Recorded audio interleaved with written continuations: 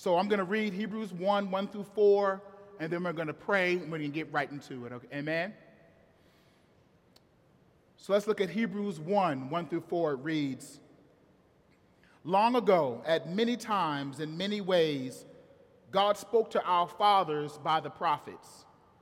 But in these last days, he has spoken to us by his Son, whom he appointed the heir of all things. Through him also he created the world.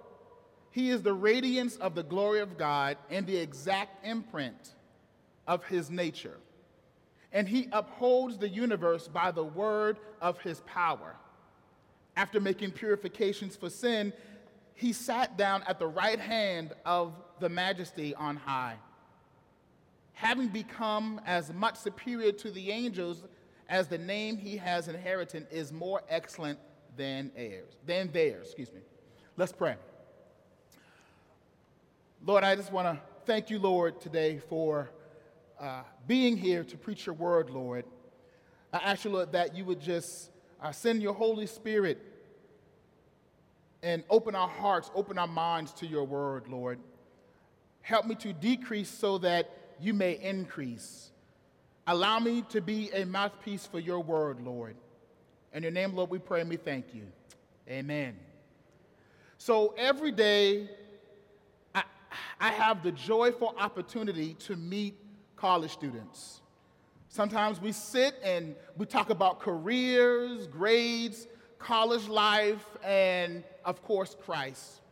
But being at an HBCU, I anticipated conversations about either Hebrew Israelite theology or even Kemetichism. And lo and behold, I got a chance to talk to a young student who believes in some aspects of the Hebrew Israelites. And for those who don't know, the Hebrew Israelites are a small group that believes that the African Americans and the African people, the Asiatic people, are the original Hebrews or Jews or the 12 tribes of Israel that were scattered across time and space. They believe many of the Old Testament and the New Testament scriptures directly speak to African people. They believe African Americans are God's only chosen people and no one else. I got a chance to speak to our brother Jerome here about the conversation. You know, Jerome is skillful when it comes to this area. He's skillful in the apologetics when it comes to Hebrew Israelite and Kemeticism. So I got a chance to talk to him about it, and we got a chance to speak. And he was saying because of the oppression of people of color, they seek to restore their lost identity. Nothing wrong with that.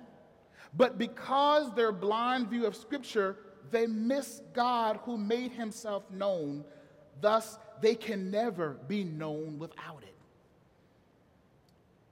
When I lived in Baltimore, I attended a midday Bible study for 7 years. It was really great. And there was a man who kept introducing new things that were not in Scripture. For example, he would make statements like, Adam and Eve, they were really angels, Then that makes us angelic beings. Or he would mention, the Big Bang was because of the war in heaven. And he would say this all the time, and our friend Woody would say, now, I'm not going to do this with you today. I'm not doing it with you today. I don't want to hear all that mess. It was funny. It was great. But it was not enough for him that the greatest mystery in Scripture is that Christ has made himself known through the prophets of Scripture. He desired more knowledge about God, which is good, but it wasn't enough for him to continuously know the God who has made himself available throughout Scripture. Pull up the next picture of this sorority. One of our college students who's going to be baptized next week, Kiera, she came out Delta yesterday. And for those who don't know, South Carolina State had their probate show yesterday at the stadium. And now for those who don't know what a probate show is, it is the revealing of new members of a fraternity or a sorority. And the person who pledged, they are a mystery. No one knows who it is. Now, before probate shows, there are flyers, there are phone calls, there are text messages, group messages to stimulate your curiosity to come out and see who the mystery persons are within this fraternity or sorority. Some even post themes and motifs to make it more exciting. Each flyer, phone call, and theme and message and motif pulls back the curtain to reveal the unknown. The final pull of the curtain is the probate show. And each member takes off their mask, their shades, or a hoodie to reveal what is known, to reveal who they are.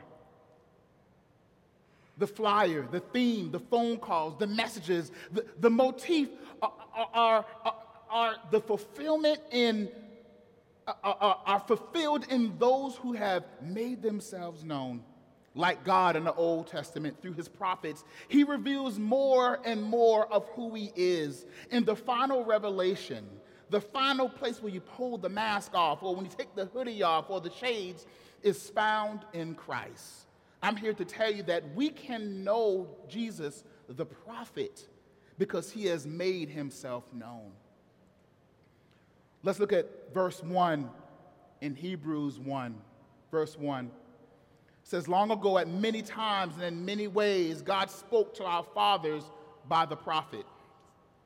Our first point is, during the Old Testament, God has made himself known through the prophets. That's our point.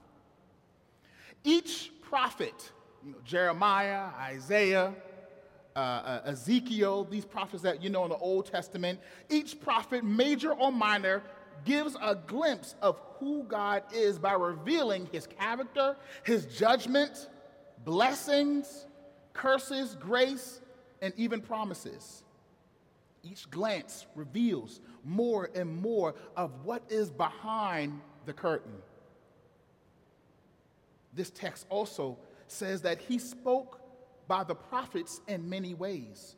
And sometimes in the Old Testament, God will reveal himself through dreams, through visions, through angels, or theophanies, which is like a visible manifestation of God, like when Moses saw the burning bush, or when Abraham was visited by the three men.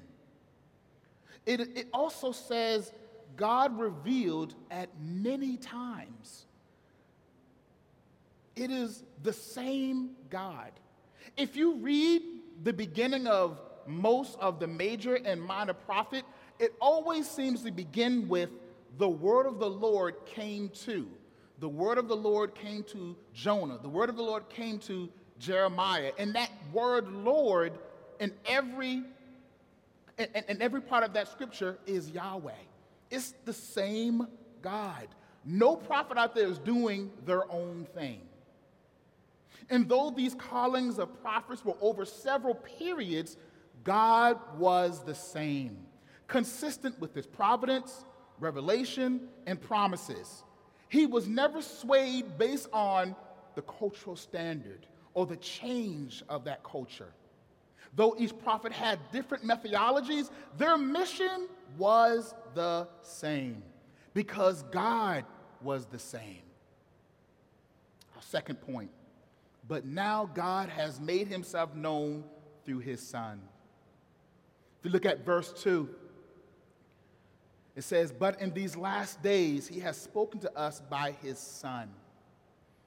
This word last means eschatos, or the last, final, the end times, the end of days. And this time is between the first coming of Jesus and the second coming of Jesus. That is the deadline. Don't you hate when you're in college, right, and the teacher's like, here's the deadline, and you wait till the deadline to do the work? That Jesus is like, this is the deadline. There's nothing past this. This is it. This is the last days. If there are prophets, dreams, angels during the last days, they will no longer be glimpses like in the Old Testament. They will now point to the full embodiment of the revelation of the Son of God, Jesus Christ. Pull up John 5:39. This is what it says here. You search the scriptures. This is him talking to the Pharisees. You search the scriptures because you think that in them you have eternal life. And it is they that bear witness about me. See, the Old Testament is all about Jesus.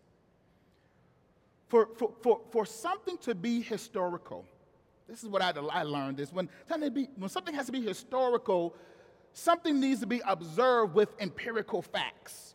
Empirical facts means you're able to use your five senses to observe the world around you.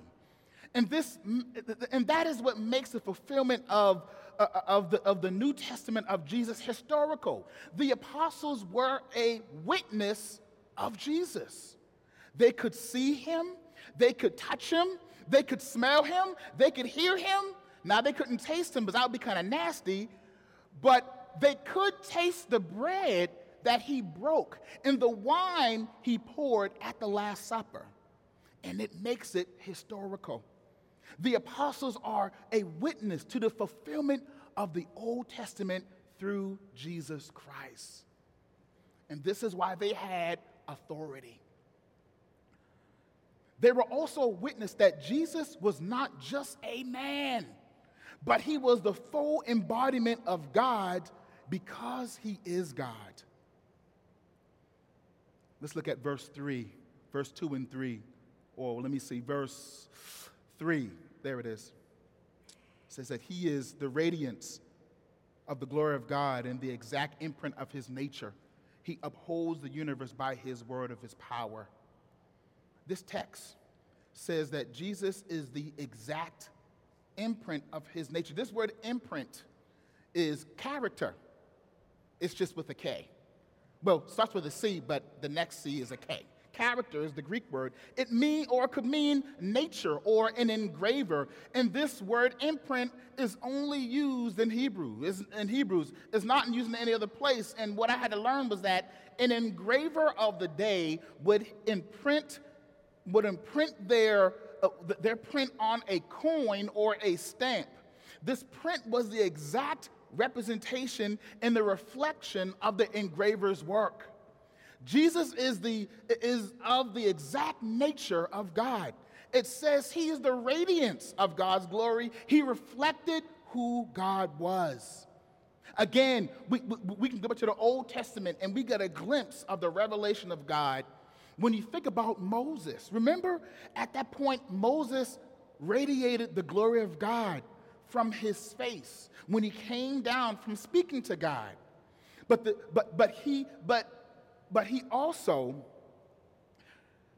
difference was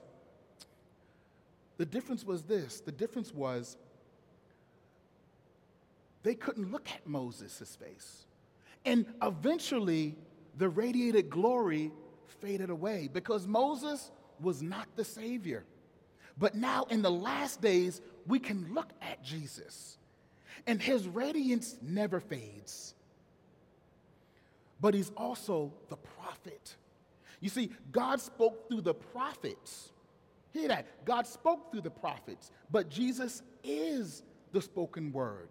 Just like we learned last week, Jesus is the Word. He is the Logos. He is the embodiment of God's Word. And it says in verse 3, and he holds up the universe by the word of his power. That makes him God. That makes him God. The prophet Moses, in the long ago time, he again gives us a glimpse of what that radiance is going to look like. But when you read the rest of verse 3, you see the fulfillment of the promise of the Messiah through the prophet. See, they needed a Savior who would come and rescue them from sin. And verse 3 says that a Savior did come and finish the work of God through his Son Jesus, who is now sitting at the right hand of God. The work is done. There is no new Savior, no new prophet. Nothing brand new is coming. The Lord is done. He is sitting and he's taking a coffee break. Well, not a break, but he is probably drinking some coffee. All right. What about us? What does this have to do with us? We weren't there during the Old Testament, and we weren't there when Jesus died. So what does it have to do with you and me? One point I want to pull out is that, and the application is that you can trust God. You can trust him. Look at Hebrews 12:1. It says, therefore, since we are surrounded by a great cloud of witnesses, let us also lay aside every weight and sin which clings so closely, and let us run with endurance the race that is set before us.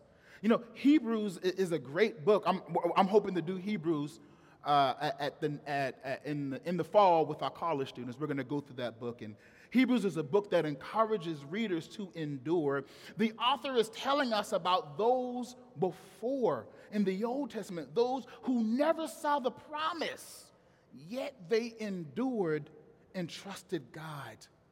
When I think about that, I can't help but to think about Abraham, how God promised him a son, and then God turns around and says, I need you to sacrifice your son. And Abraham says, in Hebrews 11, and mentions that even Abraham knew. He trusted God, and he knew that even God can raise the dead, that God is still going to continue even if I sacrifice my son. He's going to keep on going. And I know, every day there was something. Every day there was always something. Man, when the battery went out on my minivan, I always tell my wife, man, there is always something. I got to replace the battery now. You know, batteries aren't cheap. They're not cheap. Why can't they just get like a pack of batteries from like Lowe's or something and but they don't work that way. There's always something, a flat tire, some political upheaval in the world, right? Somebody getting slapped at an award shows, foolishness at your job, unexpected expenses, problems at home, troubled marriages, schoolwork, college life, new sins, old sins. The list goes on and on. And these things, let's be honest, these things can just put a toll, a heavy toll, and it can affect our trust when it comes to God. Because we think, what is God doing? Why is this happening? Is this right? Am I not trusting God enough? What's going on? He know I ain't got no money for no battery. Why would he put me in this position? Why? It's all kind of crazy things, right? But I'm here to tell you that you can trust God. Man's sin and inconsistencies across time and space never affected the consistencies and the promise of God and making himself known to you through his son, Jesus Christ. You can trust him. Next point is focus. The next point is focus on what is known. Focus on what is known. Instead of focusing on Christ, who made himself known, sometimes we try to seek some unknown, super secret spiritual knowledge about God that is not in the scripture, like I mentioned in the introduction. You know, we think seeking these super secret things will somehow stir up God's attention and make us closer to him. You don't need to do anything to get God's extra attention because he has made himself known. And you can know him too. My mother, who was a very godly, resilient woman, kept all of us grounded spiritually as me and my brothers were in our spiritual walk. She kept us grounded. But there were times when she just wanted to continue to seek the Lord, which is a great thing. We should want to continue to seek the Lord, and everything that we can know about him, we want to know. But she began to seek things that were unknown, and so she went from church to church, seeking some higher level of spirituality to further her relationship with Christ. If you look at Deuteronomy 29:29, is up here, it says, the secret things belong to the Lord our God, but the things that are revealed belong to us and to our children forever, that we may do the word of his law. You know, it really reminds me of how sometimes my son Liam will run up to me and point to the sky. You've seen him do it before. He'll run up to you and he'll just point up. He wants your attention. He wants you to say, oh, that's the light. Or he'll run to you and bring a little toy car and say, point to the headlight. Oh, headlights. He knows what it is. He knows his light. He just wants attention. And he doesn't have to get it. He's young, but he doesn't have to get it. I've made myself known. I'm here. He can always come to me. But like I said, there are times when we want to seek the unknown things. I remember there was a woman who was beginning to seek the Lord, and she went off on the deep end, and she began to tell us how, she was sleeping with the Trinity and all these weird things that I hear. And all of it really is to know the Lord or get his attention, but you don't have to do that. You don't have to do that. Again, God has made himself known so that you can know him. And this takes me to my next point, my last point, application. We can know Christ because he made himself known again. I mentioned at the beginning of the sermon about the probate show, how the new pledgees would take off their mask and reveal who they are. You now see the person's face. Afterwards, you can run up to them, hug them, high five, laugh with them, give them gifts, whatever. Though there are aspects of God that are a mystery and always will be, yet he has made himself known. He's taken off his mask. He's revealed himself by becoming man. The disciples could hug him. They could high five him. They could laugh with him. Though it doesn't say where God laughs in the Bible, I'm sure he laughed if he was a man. God purposefully didn't have to, but made himself known because he wants you to know him. He wants to be among his people. He wants to be with you. It's not about having an experience at the probate shows. It's about knowing the one who reveals themselves. That is the essence of the show. We spoke about this at our at Breakfast Friday. We were saying how Christ doesn't want you to experience him. He wants you to have a relationship with him. My favorite actor is Samuel Jackson. I love Samuel Jackson, but I don't know him. I can only experience him through his movies and through his cursing and through his loud voice. He's a great actor, right? But I don't know the brother. I can't walk up to him and say, hey, you doing, Sam? He'll be like, well, no, I don't know. He hasn't made himself known to me. I only experience him externally through his movies, but I don't know him. But God doesn't want that. God's like, man, I want you to know me. I've made myself known. Come over. Eat just like he told Zacchaeus, I want to eat at your house today. I want to be with you. He's made himself known. He didn't have to. The God of the universe has made himself known. In these last days, God fully revealed through his son Jesus, who is the prophet, because he is the very word of God, and he has made himself known, and we can know him too. Let's pray. Lord, thank you, Lord, for making yourself known, Lord. Thank you for being the word, being the prophet, so that we can fully know who you are, so that we can know who you are, so that we can actually have a relationship with you. We don't have to experience. We can hang out with you and be with you and read your word and pray, and you will hear us, and you will love us like your word says, Lord. So we ask you, Lord, that we will continue to seek you and continue to know you. In your name, Lord, we pray and we thank you. Amen.